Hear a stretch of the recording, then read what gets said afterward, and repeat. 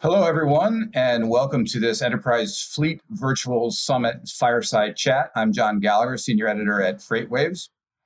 And in this discussion, we're going to be talking about driver training. And who better to chat with this about this topic than the President and CEO of the Commercial Vehicle Training Alliance, A. Bailey Wood. Bailey, thank you very much for joining us today. Well, thanks for having me, John. I appreciate the time today. Great. So Bailey, you joined CVTA a little less than a month ago. So just to start things off, how's it going so far in your new position? So far, things have been going great. My first couple weeks, I was really focused on connecting with the members. I've had about 65 conversations with just members alone, reaching out, learning more about their business model, kind of internalizing the important issues that they're focused in on, and learning what's really important on their day-to-day activities. The other aspect of that is getting to know the industry. I've reached out to most other major trade associations in Washington, D.C. that focus on the trucking industry, ATA, TCA, TIA, just to make sure I have those connections and start the dialogue between our organizations. I've been involved with transportation for probably 20 years now, and I have a good network, and that network is serving me well. Bottom line, it's been a very smooth transition, and that has a lot to do with the team we have here at CVTA, and also the board of directors has been very generous with their time. Yeah, no, that's great. And you mentioned members. Just to clarify for everyone watching us today, who are your members, Bailey? Our members are primarily private truck driving schools across the country. These are not the publicly funded ones. These are the ones where anybody can go to, and they're usually not affiliated with community colleges. Got it. Okay. So just to get into the discussion, one of the big issues that has been on the CVTA front burner, so to speak, for a while now, are the entry-level driver training regulation, which is scheduled to go into effect February 7th next year. So now that we're less than a year away, Bailey, from implementing the ELDT, as I call it, can you remind us what you consider the most important parts to this new training regime, and what is CVTA doing to prepare its members and the industry for this rule? Well, for CVTA members, this rule is a decade in the making. One of the big focuses of CVTA pushing for entry-level driver training regulation was to make our roads safer. Bottom line, that's what it does. This ups the quality of truck driver education across the United States. It creates a minimum standard curriculum for everybody who's training to be a truck driver to get the best training they can. Again, our goal is to make our roads safer, and this comprehensive curriculum will up everybody's skills. To help our members, we've begun our members, first off, already provide some of the highest level, highest quality driver training in the country. So many of our members are already up to speed on ELDT, and some of them most of them already exceed the ELDT standards. But we've developed multiple materials to assist them to understand what the rule is, when it's coming, and what its requirements are. We've also been holding webinars, and these webinars have been unbelievably helpful to my members, particularly because they allow for Q&A, and they get down into the nuances of the regulation to find out where the potential hangups are and where people have questions. And we've been fortunate that this was a negotiated rulemaking. So we had several of our members who were actually in the room at the time helping craft this regulation. So we have some real experts available to us that understand not only the rule and what's on the page, but also the why behind it. And that's pretty incredible. And do you foresee this bringing on added costs for members? Again, most of my members are already there at that level. I think that those who aren't can make a few adjustments just to make sure they're in compliance with the rule. There are approximately 30 criteria in the theory portion of it, the classroom portion of it. And then there are multiple aspects in the behind the wheel training as well, just so people are a little bit more consistent across the country. Again, our goal here is safety, and I don't think you can put a value on safety. Right. And the pandemic as you know, obviously has put a big strain on motor vehicle agencies around the country, state motor vehicle agencies around the country, and the ability of drivers to basically apply for and get their licenses. What is the current? Can you tell us, Bailey, what the current status of that right now? And has this logjam broken? It has somewhat, but there's some flaws that were existing long before the pandemic. At the height of the pandemic, about half of the nation's DMVs shuttered their doors. Nobody knew what to do at first, which is understandable. Fortunately, Federal Motor Carrier Safety Administration stepped in, and they created a waiver for many states to temporarily start third-party testing. Third-party testing, non-DMV testing is something that we strongly advocate for at CVTA. Now, these waivers expire here at the end of May, so we've got about 2 months left as I'm talking to you in early April. And our hope is states will start to finally see the value of third-party testing. There's already a backlog. There's a major backlog. Congress did a study, GAO did a study quite some time ago, and the delays at DMVs are quite significant. These delays haven't subsided primarily because the demand for truck drivers hasn't subsided. So we're hoping that people start seeing, and states and legislatures and governors start seeing the value of third-party testing. We think that'll help not only break the logjam post-pandemic, but in the long term as well, because the demand for drivers is going up. And as internet commerce continues to grow, when it doesn't look like it's stopping, so will demand for truck drivers. That's right. And when you mentioned third-party testing, Bailey, you're talking about non-state agency testing, correct? Non-state agency testing. For instance, one of my members in Pennsylvania is the largest tester in that state, and he, pushes through. Probably they have about 100 tests a month, which is pretty remarkable. Right. So, are more driving schools doing their own testing like that? Well, it all depends on what state law requires. Some states permit it, some do not. It's truly up to the state. But we need to get more efficiency in the system. As I mentioned earlier, we're at minimum 60,000 drivers short at this very moment. So, and that number is going to go up dramatically as again, internet commerce increases and the demand for goods starts continuing. And as our economy comes out and gets stronger after the pandemic, we're going to see an even greater demand after that. So we need truck drivers, and third-party testing is a great way to accomplish that and do it quickly. How are your members doing? I mean, your driving school members, during through the pandemic, how are they faring now? Did any have to shut their doors permanently? To the best of my knowledge, no member had to shut down permanently. So that most of this happened before my time here. So I'm picking this up anecdotally from my member, which has been fortunate. Now, as you know, truck drivers were one of the big heroes out of the pandemic. So when you look at truck driving schools reopened quickly. They got people back into the classroom, either or virtually, got them behind the wheel in a safe way. So schools are doing very well right now. Again, there's no secret that carriers are still looking for drivers to fill seats. And third-party testing, I'll beat that drum one more time, is a great way to get more drivers on the road safely. Yeah, and you mentioned the extensions that have been going. Are you anticipating another extension by the government for more exemptions? We're asking for it. We're pushing for it, but it remains to be seen. I haven't heard much from the Biden administration. Obviously, that changes the Washington calculus rather dramatically, but it makes sense. And one of the things that we're pushing for is also the infrastructure package. There's a lot of openings in that, and we'll see if there's an opportunity to encourage states to implement, again, expanding testing procedures. Yeah, and speaking of the infrastructure package that just recently was unveiled by the Biden administration, did you?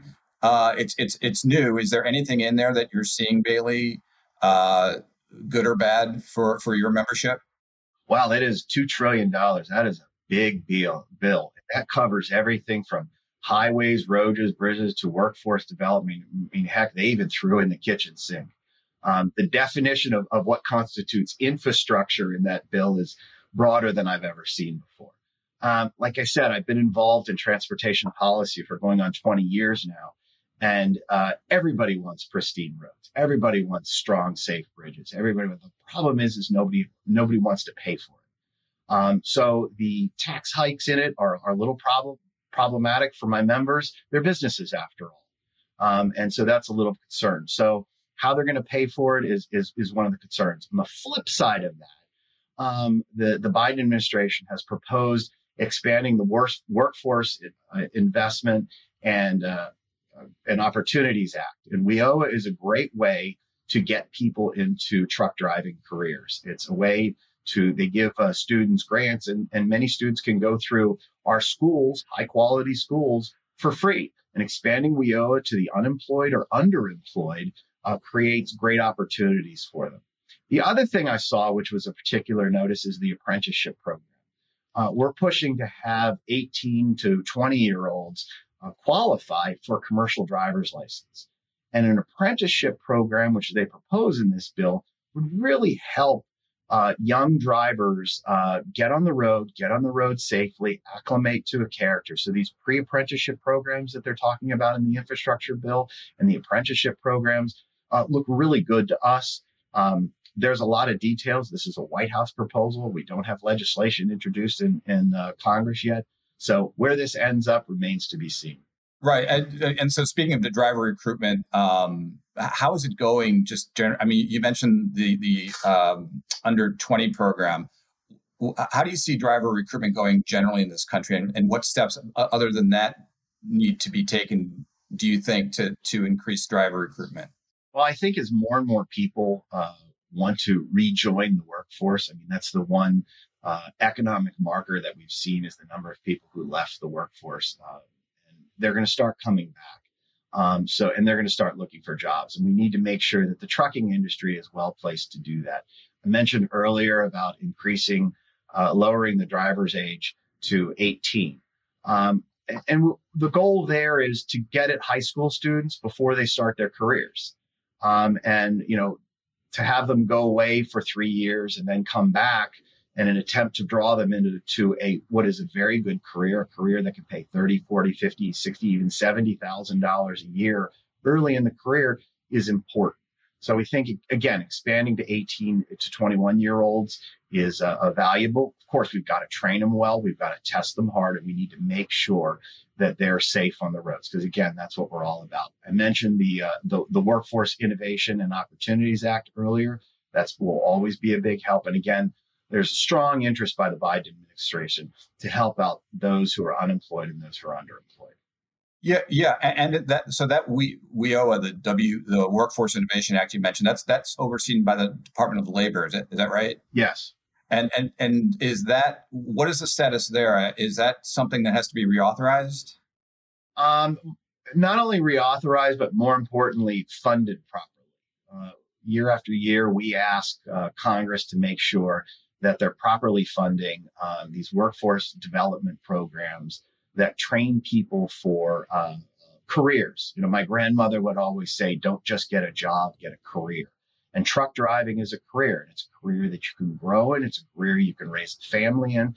And so the WIOA program in particular is very transformative in what it can do. It can take somebody who's been struggling and get them in a truck where they're making $50,000, $60,000 a year. So it's an extremely important program. And again, we're going to continue to ask Congress to fund it because we have a Democrat in the White House and a democratically controlled House and Senate. Prospects are looking good, but we're going to keep our foot to the pedal, to keep on that drum, to keep Congress aware of how important the program is and the need for full funding. And on another topic, Bailey, there's been a lot of discussion recently in the industry regarding automation and the push toward driverless trucks, basically, and automated vehicles. What is the potential toll that could take, do you see, on truck driver jobs? Are there any concerns that you have about that? I left the U.S. Department of Transportation back in November. And I'm going to use your word, John, that there are still a lot of discussions going on. The technology is not there yet, and it's still a while off. our CVTA members are still focused on putting people in trucks and in seats.